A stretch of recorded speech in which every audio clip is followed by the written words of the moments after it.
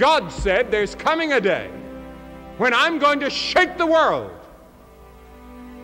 But some things will not be shaken.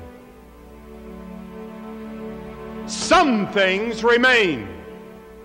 In other words, there's coming a time when the world will be pressed and there'll be no way out.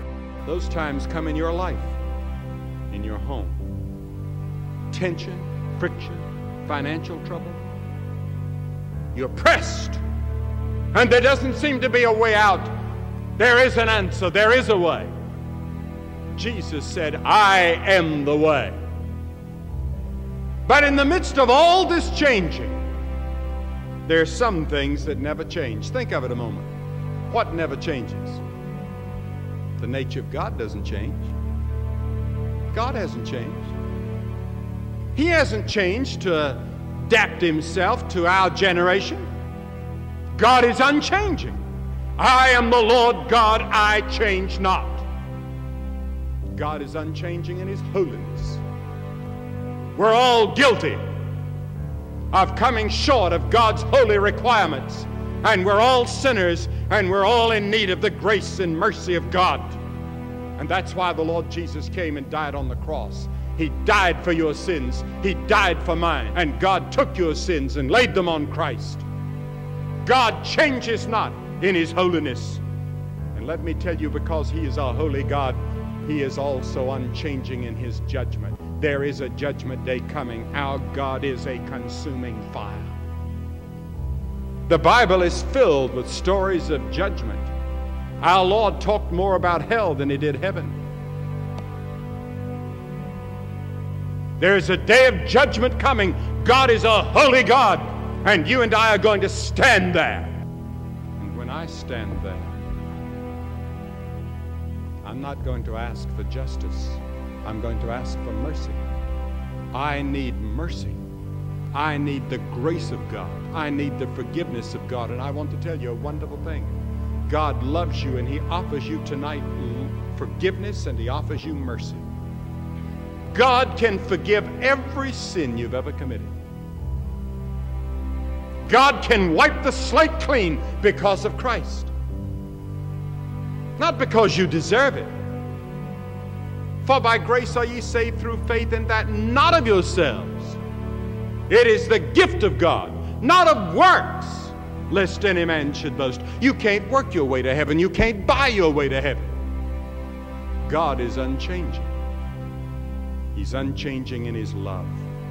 God loves you. That's the most wonderful thing to go to bed with at night, to know that God loves me. God forgives me. God is interested in me. But I must receive him. Secondly, the word of God does not change.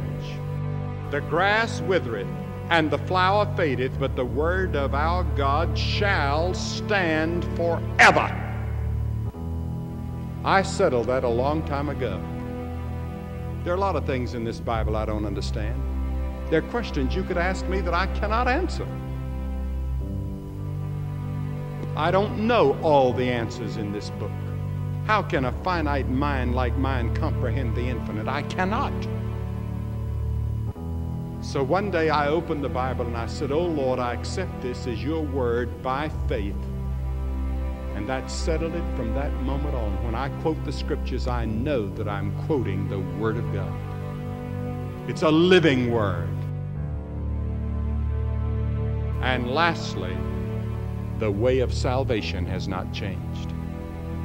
All these centuries, the way to the kingdom of God is exactly the same. Jesus said, "I am the way, the truth, and the life. No man cometh to the Father but by me." He will never change. But you must change.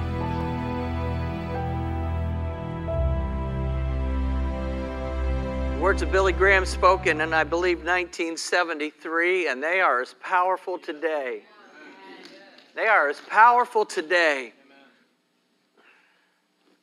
as the day they were brought forward. You can just hear the depth of compassion in his heart, the depth of knowing that his words were being spoken and they were going to transform lives. Folks, that's the passion that we need to have. We need to have that same passion that allowed Billy Graham to speak to 2.2 billion people over his lifetime through radio, through crusades, through whatever medium heard him preach the gospel of Jesus Christ.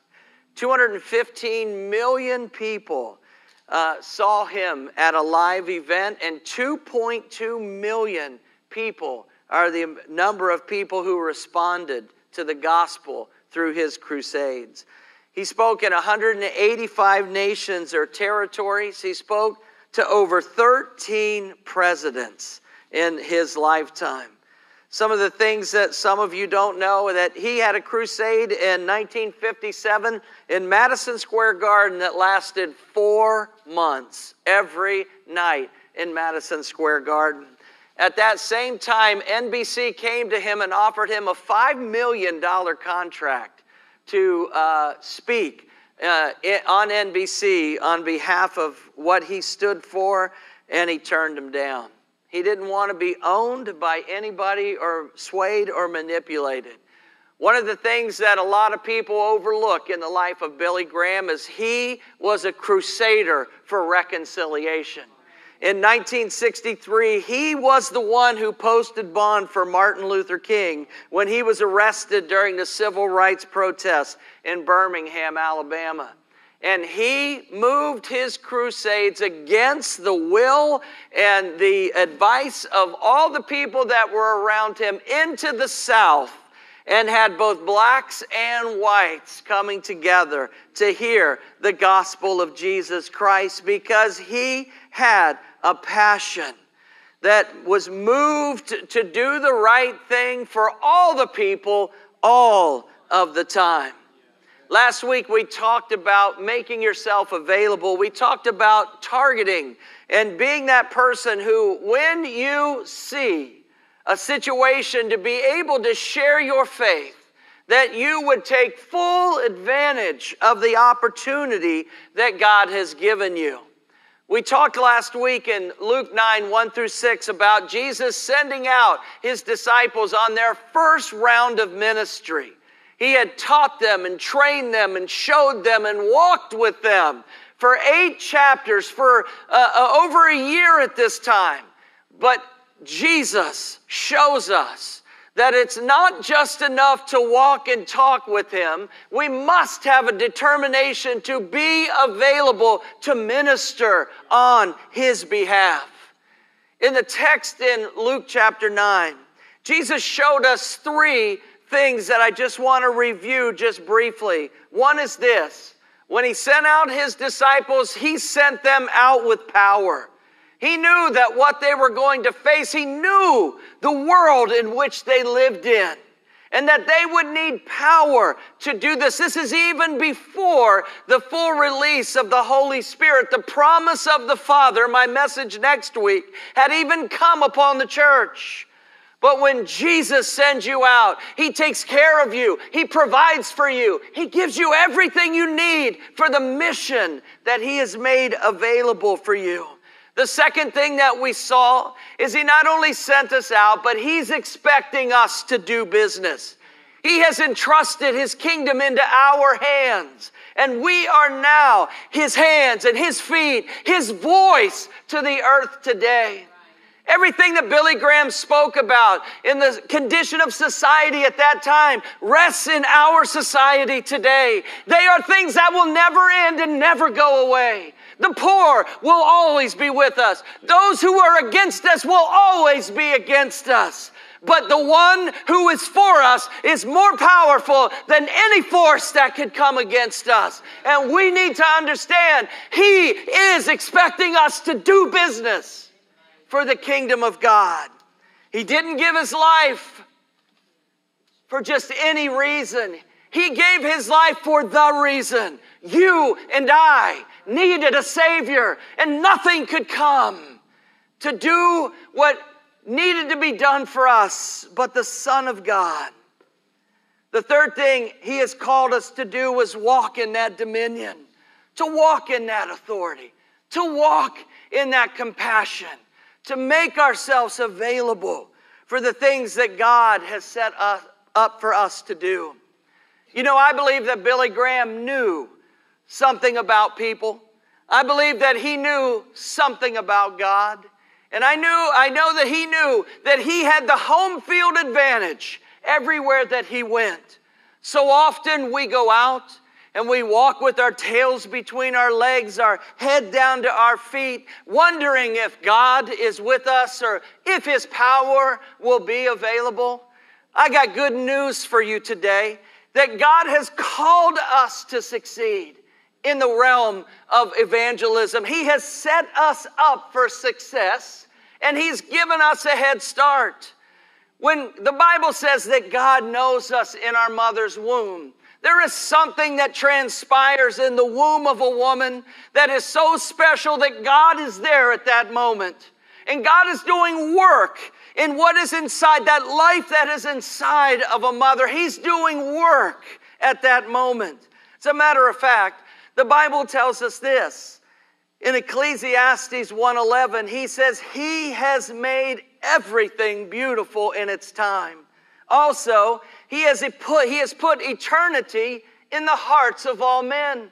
There's already something in every person's heart that's drawing them to the King. It's a holy GPS system that God has set in there. And all we've got to do is put the address of heaven in and ask Jesus Christ to be our personal Savior. And our eternity is in His hands. He's made everything beautiful in its time. He's put eternity in the hearts of all men. Everyone instinctively knows that death is not our ultimate end. And that's why it remains such a mystery to so many. Because if you don't know Jesus Christ as your personal Savior, you might know that it's not the end, but you don't know how it ends. But when you know Jesus, you have a peace that passes all understanding. And when you know Jesus, you should want to share that peace with everyone who you come in contact with. Whether or not all men or religions acknowledge Jesus Christ as their personal Savior, man has put together multiple outcomes for some kind of eternal existence. Religion after religion talks about life in the hereafter. It might be man making up something about reincarnation or some fantasy about what man's mind has created, but make no mistake about it, they're creating those things because God put eternity in their hearts. And there is a hope that rests inside of all men, especially those who are of the faith, to know that God is ready and willing to accept us, that God has given His only Son. And the Bible says, and is very clear, Jesus says, there is no way unto the Father except through the Son. One way. I hear so many people debate these things. So many people, well, Pastor, these other religions can't be wrong, can they? Well, if they're not wrong, then ours is wrong. So I'm going to stick with what Billy Graham said. By faith, I believe everything that this Bible says. And I believe this Bible is clear that Jesus Christ is the one and only way, the one and only Savior who died for your sins, the one and only Savior who has prepared a pathway for you. Everyone knows, but God has put in us that thing of eternity. It's a code. It's a DNA from heaven. And when we activate the code, when we call upon His name, we have our place in eternity. It's not a mystery.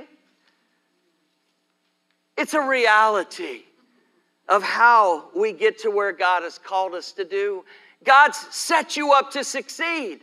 That it's already in the heart of the person that you're sharing the gospel with. And you just need to speak to that place in people's heart where eternity is already resting. You know, the Apostle Paul went to minister one time to rabbis and great thinkers, and he rationalized with them. And not much happened. And that's why he wrote in 1 Corinthians, he said, I'm not going to preach that way anymore. I'm going to preach the true gospel, the power of God, Jesus Christ and him crucified. And I'm going to demonstrate this by bringing signs and wonders and miracles into people's lives so that they can come to know the reality of his king and my king and your king. There is a way that seems right to man, but in its way, the Bible says, it leads to death. But there is a way that is right, and it leads to life. And his name is Jesus Christ. And he sets you up to succeed. That's the first way.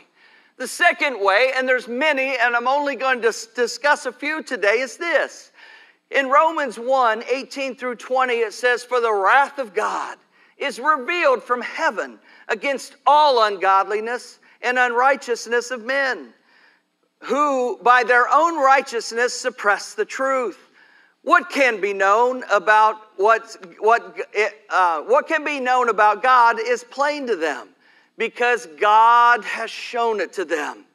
For his invisible attributes, namely his eternal power and divine nature, have been clearly perceived ever since the creation of the world in all the things that have been made. People know when they look at the earth that this just didn't happen by happenstance, that there is a creator. They might not know him, they might not know who he is, but they know of him, because he is in their heart and they can see his great creation. God says that people can just take one look at what has been created by him and know that someone who created all that they see is amazing. You might want to deny the creator, but you cannot deny his creation. They see his creation with the eyes that he created.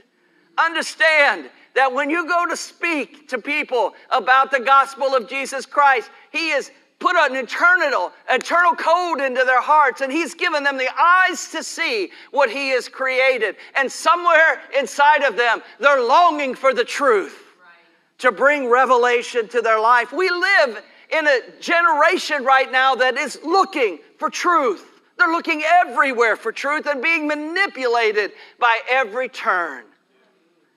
But the reality is this: there is no manipulating God the Father, and there is no changing the perspective of God the Son. And we are thankful that God the Holy Spirit has filled us to the place where the promise of the Father has enabled us to have the power to do what he's called us to do. Another advantage that we have, Jesus said in Matthew chapter 9, he told us the fields are white unto harvest. And he said the laborers are few, so your odds are pretty good.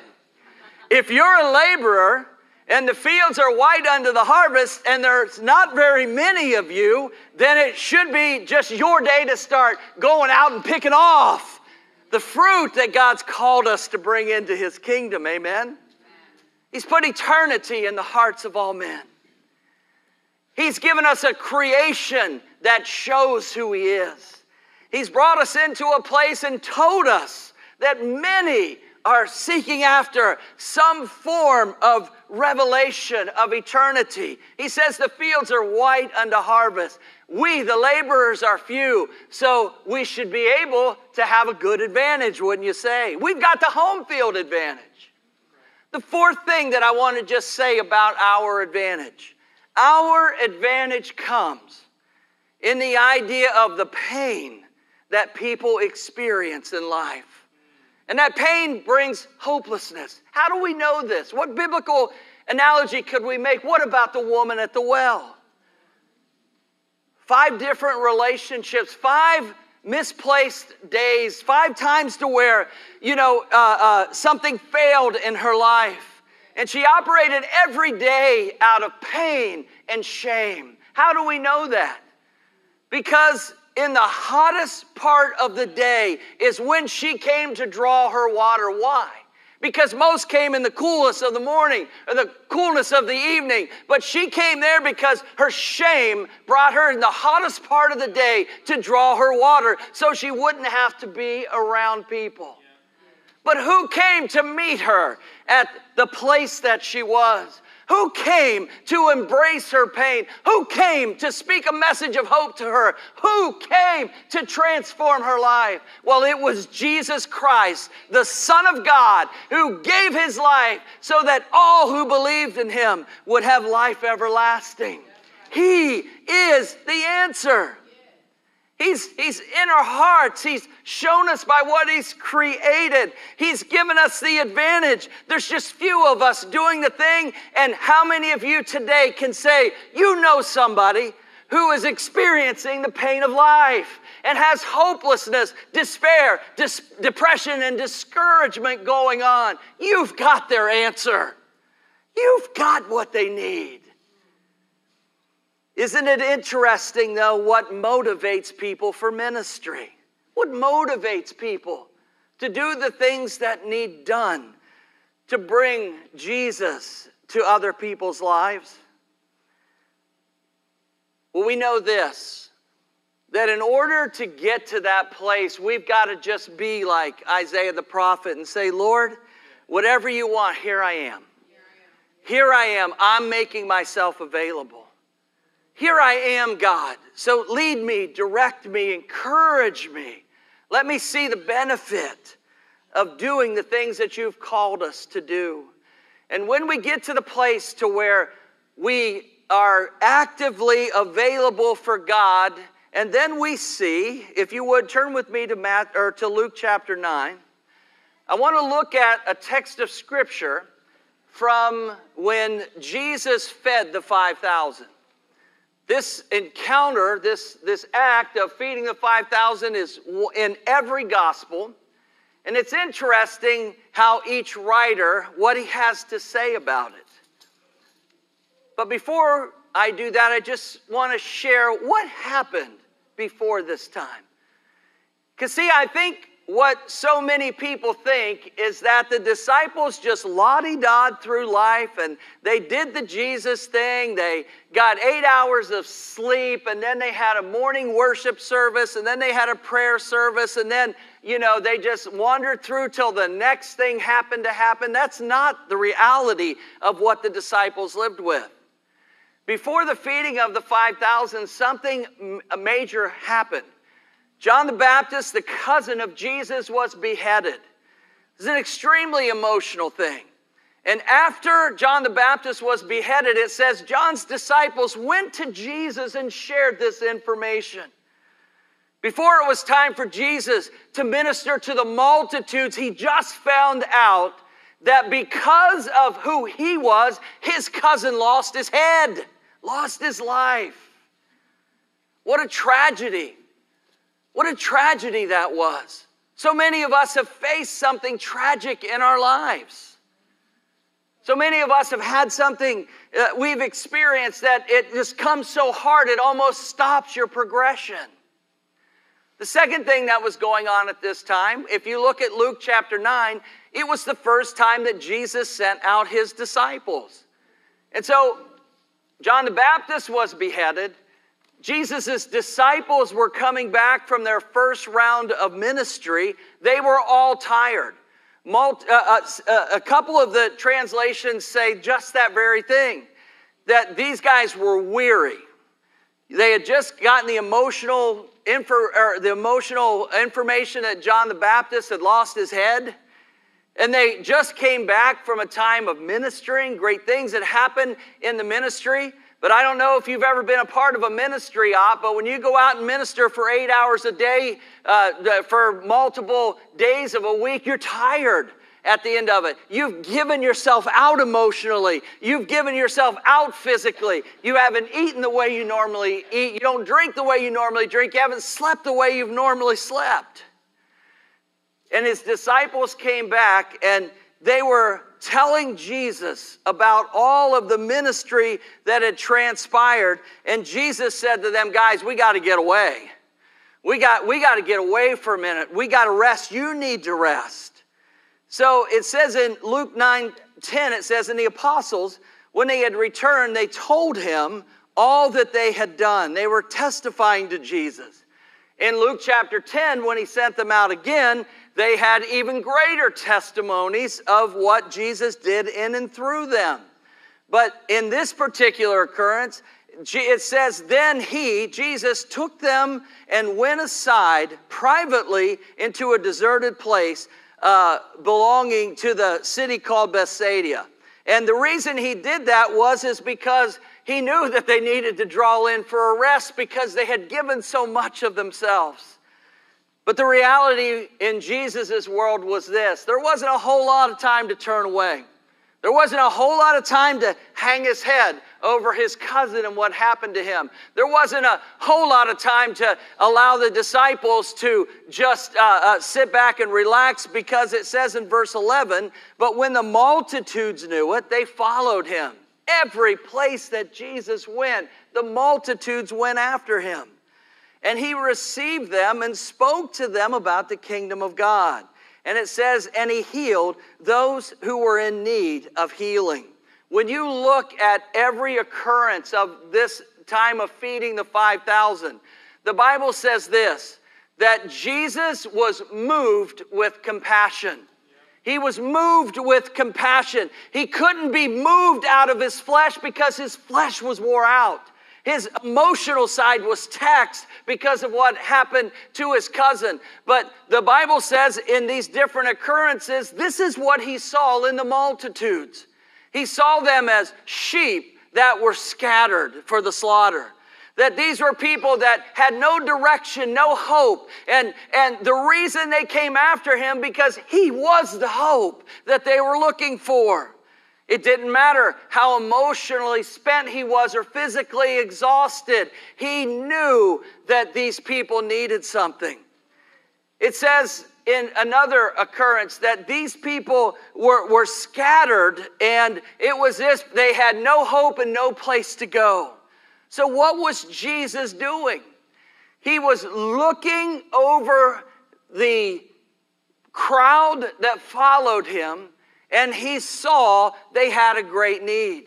And so it was time then to put away all of his emotional hurt, all of his physical tiredness, and all of the gang, and call them back into action.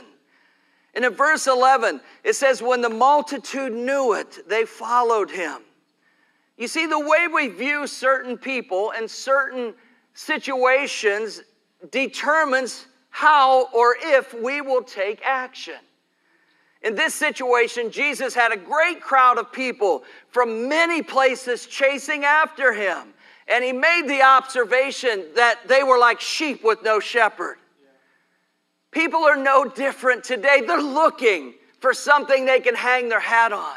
They're looking for somebody they can trust. They're looking for somebody that can help them navigate the pathways of this existence.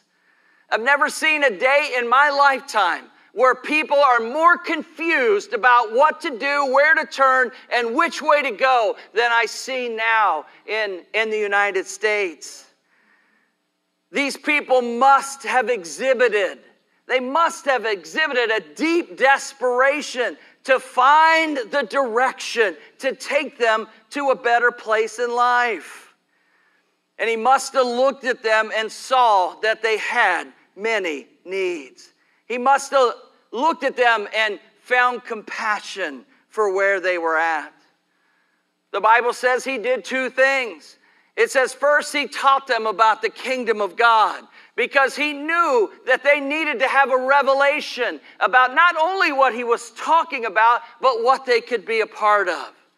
The second thing the Bible says is that he saw the desperation of the sick and he healed many of them.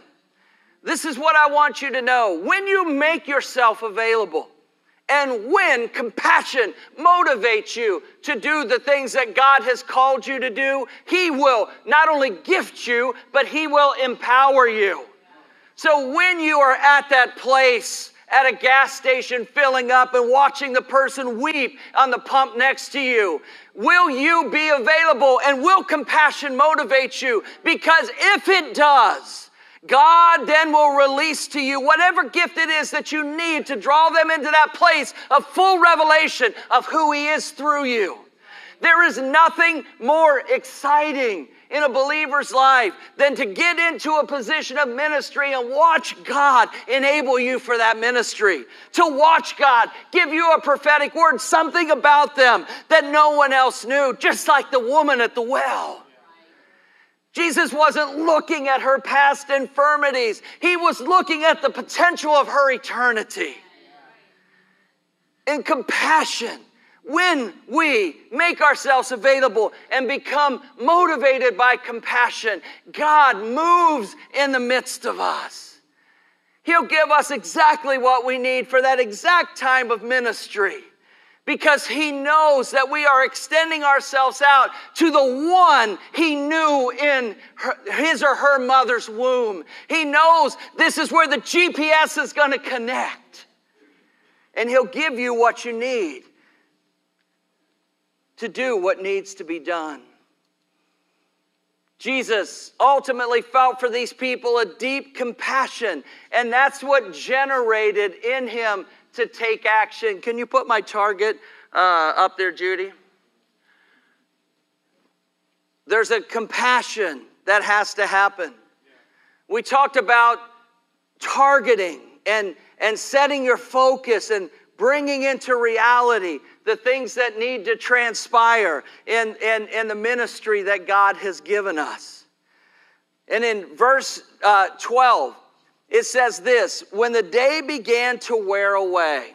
Now, what they're saying is that Jesus and the disciples ministered all day long to these people. No one talked anything about breakfast. Nobody talked anything about lunch. Nobody talked anything about how many bottles of water did you pass out to the crowd, or how many do you have available in the lobby. These first world situations that we live in, it doesn't mention anything about that.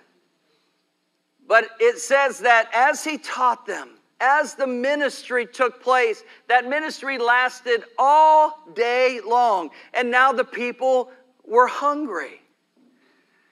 And I said it's by compassion that Jesus was led to minister to the multitudes, and now it was by determination that He wanted to feed them. Determination, He wanted to feed them. When you look at how the disciples saw this situation, they saw this great crowd of people. They saw that it was late in the day. How often do we measure everything by what we see with our natural eye, as opposed to what we believe by faith can happen through Jesus Christ? See, this was a hopeless situation to the disciples. They said to Jesus that, Jesus, have you seen the size of this crowd? Did you notice there were 5,000 men, which means that they had women and children with them as well? It was a sea of people.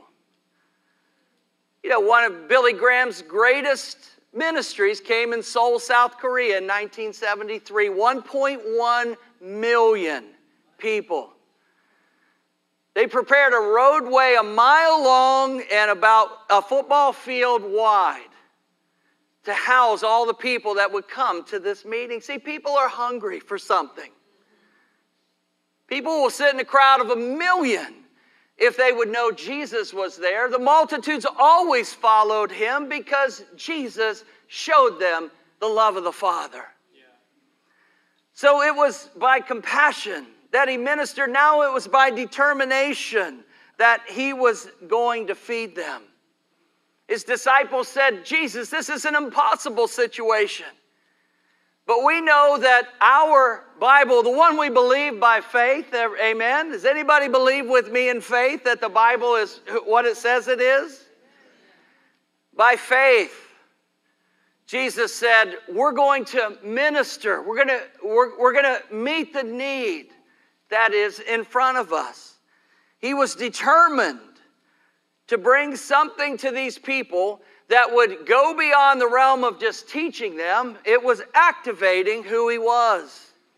And so when Jesus moves in compassion, He brings determination into us for the things that we need to do. And these are the places where miracles begin to happen. It was going to be multitudes of money. Not only was that the issue, but there was really nowhere to get the bread. They were out in a deserted area. Where were they even going to go buy the bread? Isn't it interesting that so often we limit ourselves by what we see with the natural eye? And this is what Jesus was saying to them. Don't determine what can happen by what you see. Make a determination to walk in a place of faith and trust me for what can be accomplished. And so when they looked over the crowd, a couple of, in setting up for this ministry, a couple of the places where it's talked about, it said he broke them up into groups of 50, and he just began setting them all over the place. So there was some order to the way the ministry would take place. So they were working in a place of order. And then Jesus said, what do you got? That was the key question. In verse 13, and he said to them, he said, you give them something to eat. And he said, and his disciples said, we have no more than 5 loaves and 2 fish, unless we go buy food for these people. For there were about 5,000 men. And then he said to the disciples, make them sit down in groups of 50. And they did so, and they made them all sit down. And then Jesus did what he's good at doing. He took what was ever available to him, and then he utilized it to make the miracle that needed to happen.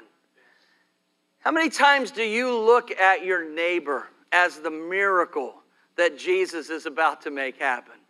How many times do you walk into your day and wake up and say, Jesus, make me the miracle that needs to happen?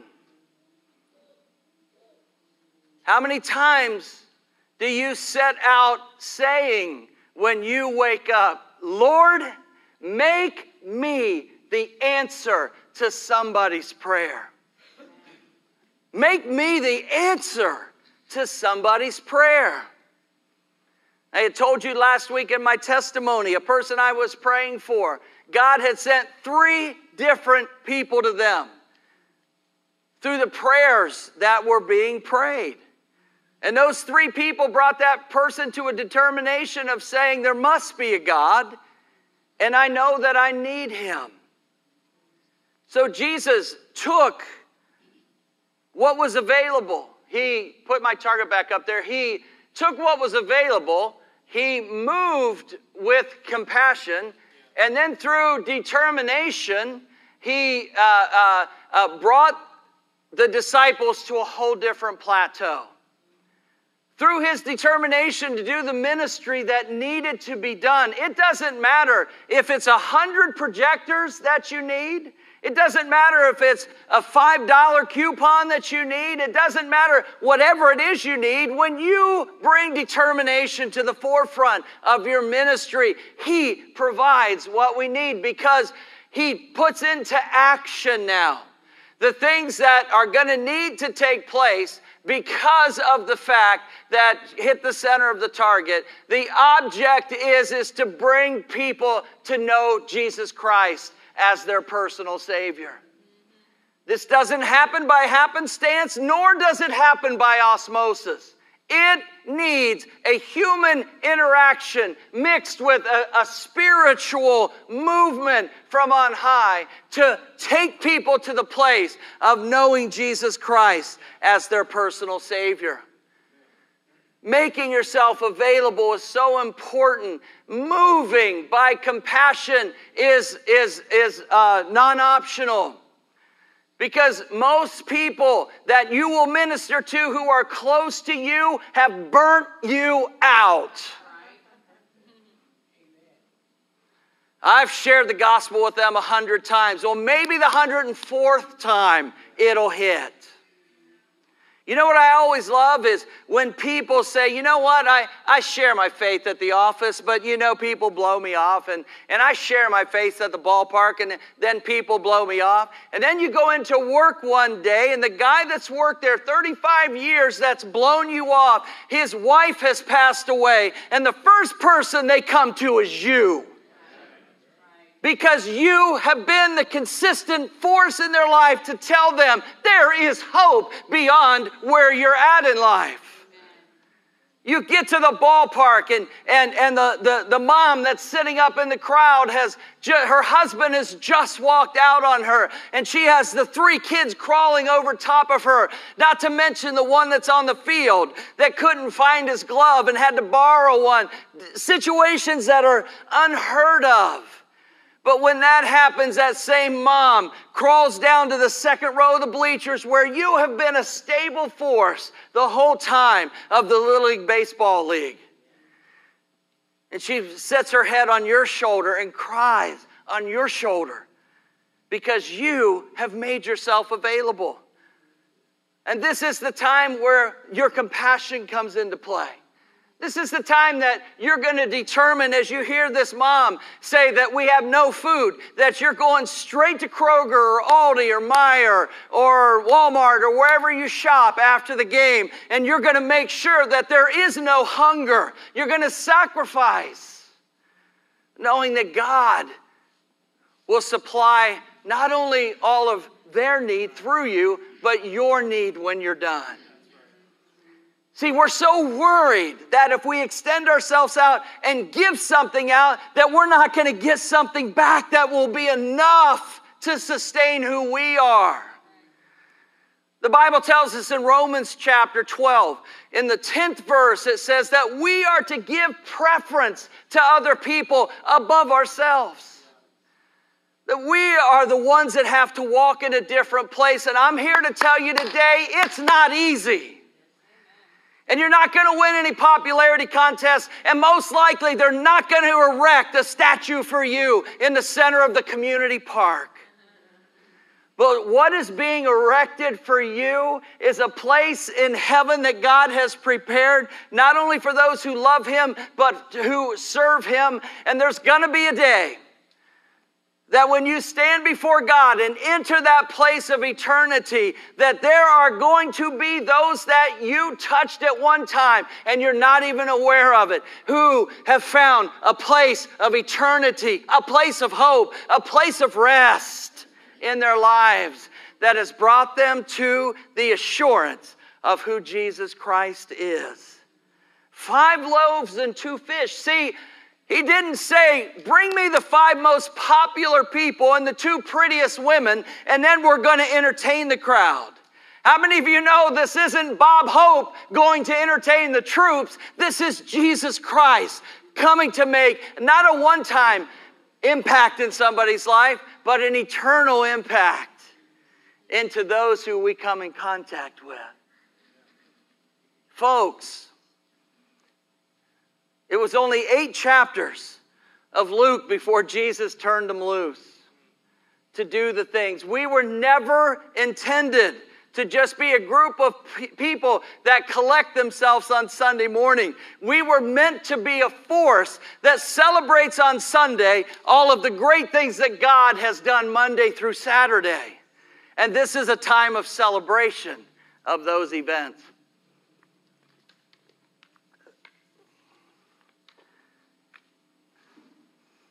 Next week, we're going to talk about the promise of the Father. Because the promise of the Father, the giving of the Holy Spirit, was for the purpose of being a witness to Columbus and Ohio and the nation and the world. That's what the purpose of the infilling of the Holy Spirit is for. I hope that you can see that when God begins to minister to a situation, that He brings life to it like no one else can.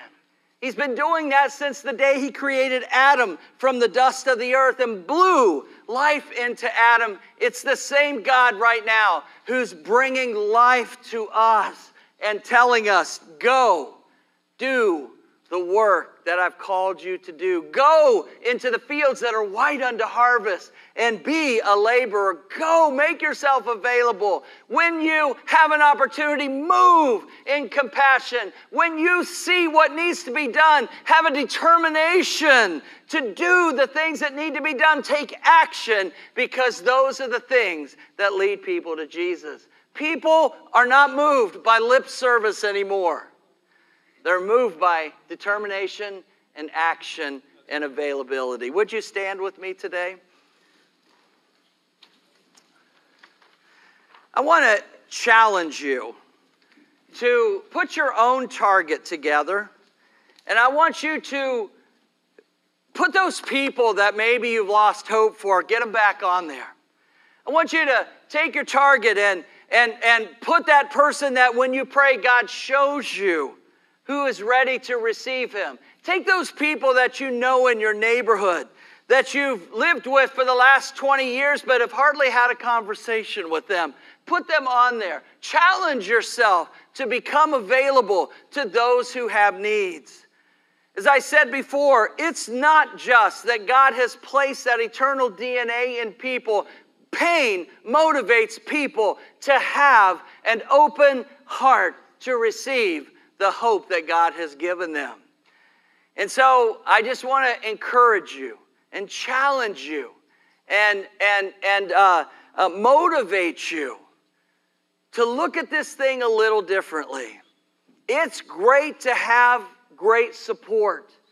And the Bible says that we are to minister to the believers before we go out there so that we can be strengthened. But as we do it, we got to do it. We got to get out there. We got to talk. We got to share. We got to be his hands and feet. Father, today I thank you for these messages that you've placed on my heart. I thank you that it's crystal clear that you have placed in us that all the keys and all the skills and all the things that we need to do what you've gifted us to do in your kingdom. And Father, I pray that as we have had these times over these last 3 weeks to talk and to put the lost in front again, to move it off the back shelf and put it on the front burner, I pray, God, that as naturally as it is to awaken in the morning, would it be as natural just to make ourselves available for that day, for your kingdom. Father, I thank you, God, that as I look into your word, I see that every place in which our foot shall tread, you've given it unto us. I see that every need that we have, personally, physically, emotionally, that you're there to meet those for us. And Father, I just pray that out of the joy of what we've found, that we would have a motivation to do what you've called us to do. Jesus, I thank you so much that you have not died in vain, that you have died for the sins of all mankind, and you've given us, God, that ability and authority to do what you've done. You know, Lord, we may never come to the place to where we're in front of 250 million people like Billy Graham is and was. But you can put us in front of that one, just that one, that we can be a part of changing their eternity and speaking life, eternal life, into their existence. So, Father, I thank and praise you that we could be called the ambassadors of the Most High God and that we represent your kingdom. Inspire us to now go, make disciples of all men of all nations, and to do what you've called us to do. And Father, today we give you praise in Jesus' name. And all of God's people said, amen. Go in peace and go do something good for the Lord. Amen? Amen.